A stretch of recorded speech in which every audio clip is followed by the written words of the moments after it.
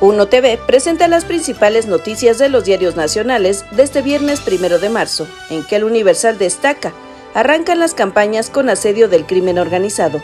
La seguridad debe ser el tema principal de la contienda, aseguran expertos, y agregan que quien haga una propuesta sólida tendrá importantes efectos en el comportamiento electoral.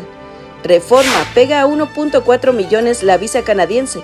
Darán asilo a quienes realmente lo necesitan. Lamenta embajador manera incorrecta de los mexicanos para entrar a su país. Milenio Diario, banderazo a campañas en busca de 20,000 cargos. Gálvez comienza desde el primer minuto en Fresnillo. La exjefa de gobierno abre hoy en el Zócalo y Álvarez Maínez se estrena en Lagos de Moreno. Excelsior, apuesta por la seguridad. Xóchitl Gálvez inicia campaña rumbo a la presidencia. Madres buscadoras, jóvenes y mineros arroparon al aspirante opositora en una caminata por las calles del centro de Fresnillo. La jornada, empiezan las campañas, propuestas o guerra sucia. Arranca la fase definitiva de la elección más cara hasta ahora.